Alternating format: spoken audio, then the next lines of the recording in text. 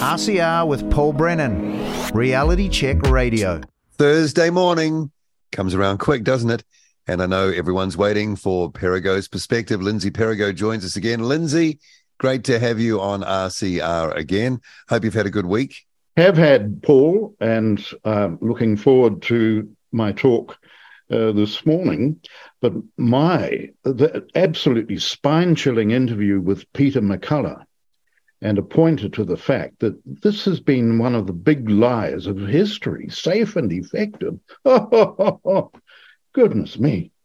And the willful ignorance that that certain institutions have kept themselves in because, well, they don't want to look at any data, apparently. I wonder why. Disinformation, misinformation, and malinformation. In other words, people have opinions or have made observations that they don't approve of and wish to ban. That's what's been going on. Yes, but backed up by the numbers, by the studies, by going through, in McCullough's case, all the autopsies. Disinformation too, misinformation, malinformation. If you're going to come to a knife fight, you got to bring a knife. Yep. I think is the old saying. Anyway, okay. And that's not the only thing you've been listening to.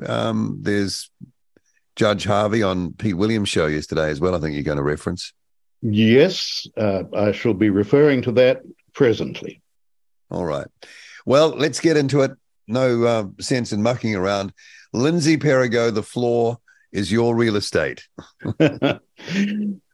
We must be especially vigilant as our election approaches as to evil politicians and bureaucrats who equate the hurt feelings of snowflakes with harm and use this supposed objective harm to justify the crushing of free speech. And here I would indeed draw listeners' attention to Peter Williams' excellent interview with Judge Harvey, now up on replay here, and to the fact that the deadline for feedback to the unelected Department of Internal Affairs' revolting proposal to have an unelected regulator censor online speech, the deadline is this coming Monday. If you want help sending feedback, go to www.defendfreespeech.co.nz. The 1% parties are all much sounder on this issue than the uni party. It's a pity they can't suspend their differences and unite on their commonalities. Now we're hearing, talk about déjà vu all over again already. Winston's the one. Winston will get to 5%. Winston will save us from the globalist totalitarianism of Jacinda Jackboot and the rest of the uni party.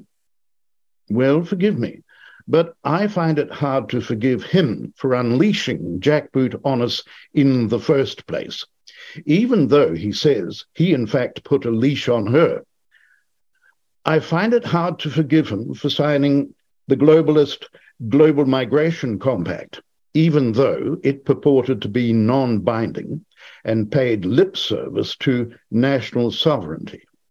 I find it hard to forgive him for intoning woke fascist platitudes such as alt-right when dismissing critics of Jacinda's junta.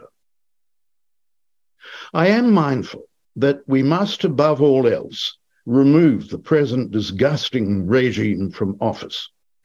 But I'm also confident that under a National Act regime, nothing much would change. Woke fascism, in particular, would still rampage. The agenda of George Soros and the World Economic Forum would proceed uninterrupted.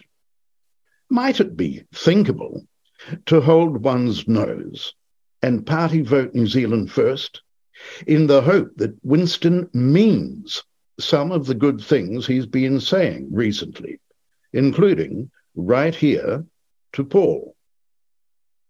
Now, I watch absolutely no New Zealand television news since the infantile quacking of the frenetic females is beyond unendurable.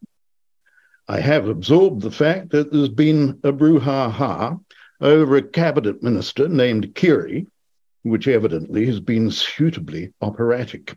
But I digress.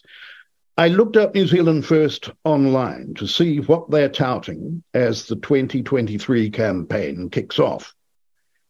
Click on Our Policies and 13 bullet points come up. Here are some, with commentary, naturally. New Zealand First will not form a government with the Labour Party. Hear, hear, a resounding yes to that. But then, with whom? And at what cost to the other bullet points? Under New Zealand First, vaccine mandates will end. Hear, hear again. But actually, they have ended. We need a resounding commitment that they will never be reintroduced. We need a truth commission to establish how it ever got to mandates and lockdowns in the first place, including just who might have been getting kickbacks from Pfizer. Under New Zealand First, we will change all the woke virtue signalling names of every government department back to English, back to what they were before the academics from university sociology departments started this madness a few years ago. Hear, hear to that. Even better, get rid of some government departments altogether. Get rid of sociology departments. Woke fascism goes much deeper than just the changing of names. Address all of it. New Zealand First will designate gangs terrorist entities under the Terrorism Suppression Act 2022. Well, by all means, designate lockdown Labour a terrorist entity, deport its leaders to Iran or communist China. They'd love it there, and our liberties might be safer. But the knee-jerk obsession with gangs in election years bothers me. There is such a thing as freedom of association. A crime is a crime is a crime, regardless of who commits it, gang member or not. All crime should be aggressively prosecuted, regardless of its motive or who the partners were. Then, on this webpage, we get to pure pork. New Zealand First will collaborate with local council to develop the Dargaville aerodrome. We support a waste-to-energy plant to be located in Northland in place of the Dome Valley rubbish dump. We support moving the Ports of Auckland operations to Northport and establishing a naval base in the area. Oh, goodness, there must be an electorate up there. Nothing about the push for more apartheid by brown supremacists. Nothing about the takeover by Only Black Lives Matter. Now there's a terrorist group of the New Zealand School of Music. Nothing about telling the Davos Diabolists and the Chinese Communist Party to shove it. Nothing about free speech. There's a lot that should be on a main page of bullet points that isn't. So I'm unconvinced that Winston's the one. When he says good things, I find it much easier to believe that he doesn't mean them than that he does. I wish we had someone like Vivek Ramaswamy here. He's enjoying a meteoric rise in the battle for the Republican Party presidential nomination. He's now in third place. He'll make the debates and rise even higher. He won't beat Trump, assuming the deep state doesn't beat Trump, but may well be Trump's pick for VP. In his principles and policies, he is unabashedly MAGA, pro-declaration, and pro-constitution. He's highly intelligent, successful, coherent, and articulate, easy on the ear as well as the eye.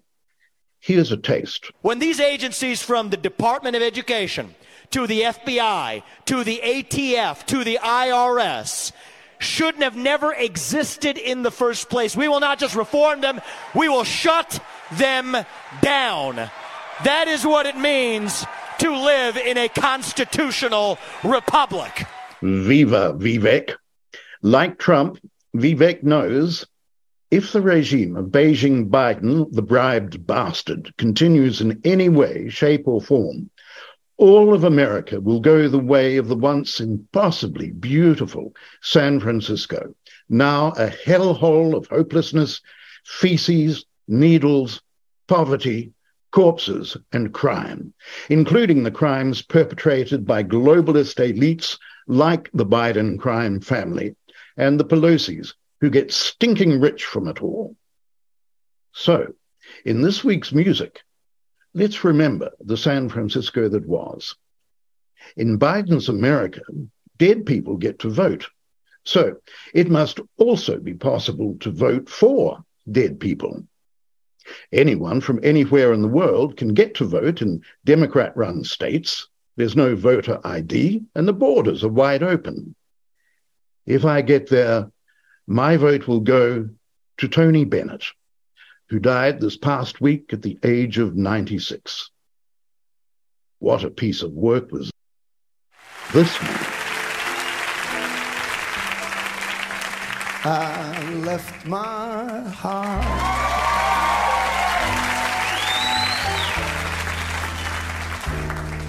in San Francisco, high on a hill.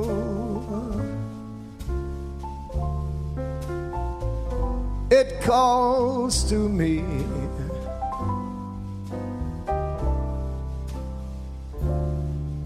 to be where little cable cars climb halfway to the stars. The morning fog may chill the air. I don't care, my love waits there.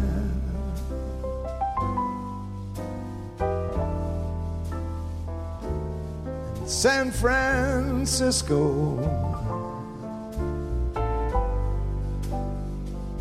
above the blue,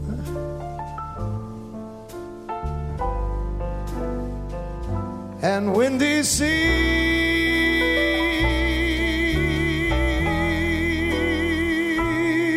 when I come home to you, San Francisco,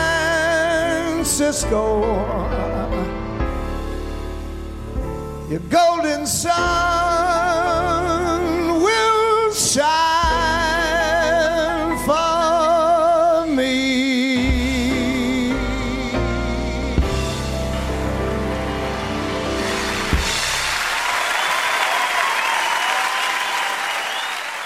RCR with Paul Brennan, Reality Check Radio.